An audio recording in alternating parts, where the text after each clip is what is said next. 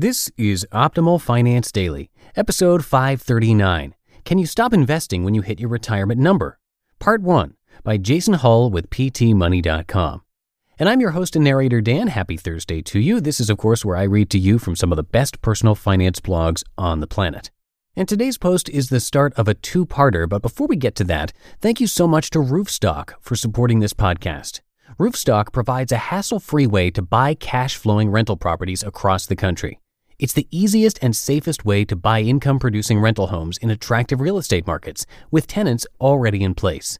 And Roofstock has put together a special offer for listeners of the Optimal Finance Daily podcast.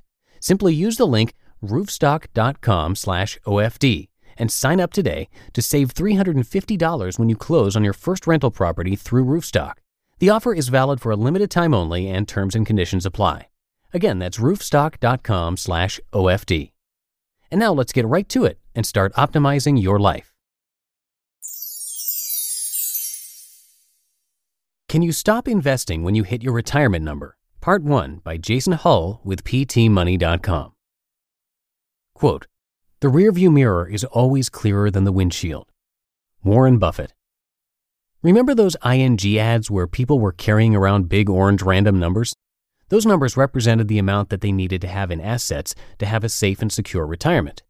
The ads were trying to create awareness that there's a magical, mystical number that supposedly guarantees that you won't have to eat cat food or dive in dumpsters when you stop working. I was recently at a FinCon meetup with PT, and he asked me a thought-provoking question. He was looking at the sum in his retirement accounts. He took that number, assumed a certain rate of return in the market between now and when he reached age 59 and a half, and the result was his number. "Does this mean I can stop contributing to retirement accounts?" he asked me. Before we can start to answer that question, let's dig a little more deeply into the issue. Retirement accounts. Why 59 and a half is a magic number? Many years ago, the U.S. government decided that it would be in the best interests of folks like you and me if we started saving for our own retirement. Social Security was originally meant to effectively match the average life expectancy of an American. So you'd work until age 65, retire, and on average, drop dead. No need to pay benefits. It's also not meant to be your primary source of covering your living expenses. The legal term for Social Security is OASDI, Old Age Survivors and Disability Insurance. It's insurance. If it was meant to be income, then they would have called it such. But we Americans came to rely on Social Security as more than just a security blanket for when we got older. And we, on average, started outliving that pesky age 65 milestone. The amount spent on Social Security started catching up with the amount put into the lockbox, which is a different story for a different day. Thus, the government decided to give us an incentive to sock away money for retirement. We needed incentives after all. We all have a part of our brains derived from our limbic systems that we share with monkeys, which I call monkey brain. Monkey brain wants pleasure, and he wants it now. He doesn't care that at some point in the future we're going to have to deal with all the negative repercussions of our decisions. That future you is a stranger, and therefore we don't value future you's pleasure nearly as much as we value our own pleasure. This is called hyperbolic discounting, and it's because of hyperbolic discounting that we need incentives to save for our retirement. If it were up to monkey brain, we'd spend all, and then some, of our money now on toys, gadgets, and sparkly shoes, and through some act of magic involving rainbows, unicorns, and a large stack of bacon, we'd wind up in retirement with everything hunky-dory. Thus, we had to create incentives to set aside money for our retirement, or we'll never do it. We'll carpe diem until there are no diems left to carpe. That's why the government created a retirement plan structure that gives us tax incentives to set money aside for later. I'm sure if I look in the congressional record, I'll find the term monkey brain somewhere. There are two main types of tax-advantaged retirement accounts that I'll briefly describe: employer-based and individual. Employer-based. These retirement accounts are ones where your employer either funds or matches what you put into the retirement account. The most common ones are 401ks, 403bs, 457s, and TSPs. Individual. These retirement accounts are ones where you're responsible for funding the account. This is your standard IRA. There are also, in most plans, two choices for tax treatment of the funds down the road. 1. Traditional. In a traditional account, you defer taxes until you withdraw the funds from the account.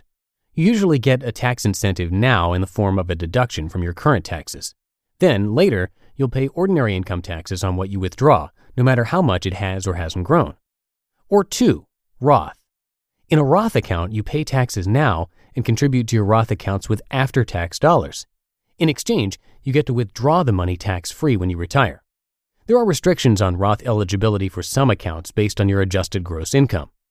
The government gives you a carrot to create an incentive for you to contribute to these accounts, but it also has a stick to beat you with to keep you from withdrawing too early. That's the early withdrawal penalty, and it's usually 10% of what you withdraw.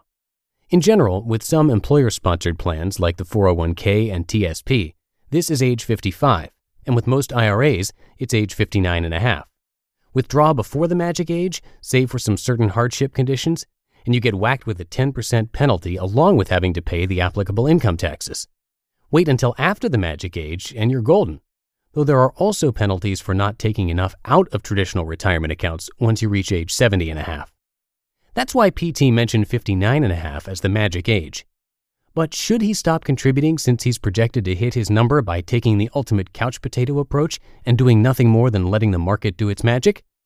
To be continued. You just listened to part 1 of the post titled, "Can You Stop Investing When You Hit Your Retirement Number?" by Jason Hull with PTMoney.com. And thank you again to Roofstock for keeping this podcast going. Getting into the real estate game is difficult unless you really know what you're doing.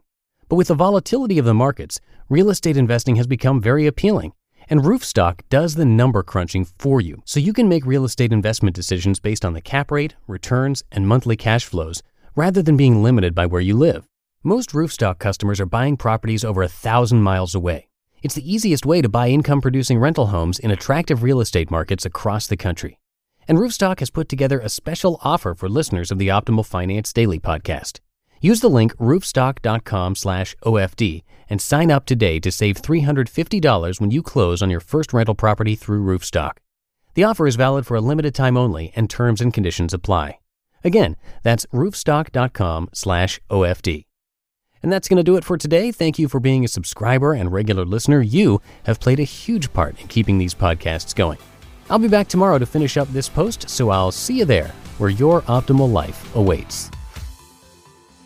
Hello, Life Optimizer. This is Justin Malik, creator and producer of this podcast, but also Optimal Living Daily, the show where I read to you from even more blogs covering finance, productivity, minimalism, personal development, and more from incredible bloggers like Derek Sivers, Zen Habits, Mark and Angel, The Minimalists, and all the ones you hear on this show too. So if you enjoyed today's episode and like taking amazing blogs on the go, come on over to Optimal Living Daily and subscribe to that one too. And together, we'll start optimizing your life. You've been listening to Optimal Finance Daily. Be sure to hit the subscribe button to stay up to date on each new episode and head to oldpodcast.com. That's OLDpodcast.com for a free gift as well as more actionable tips and resources to help you maximize your potential. Thanks for joining us, and remember, your optimal life awaits.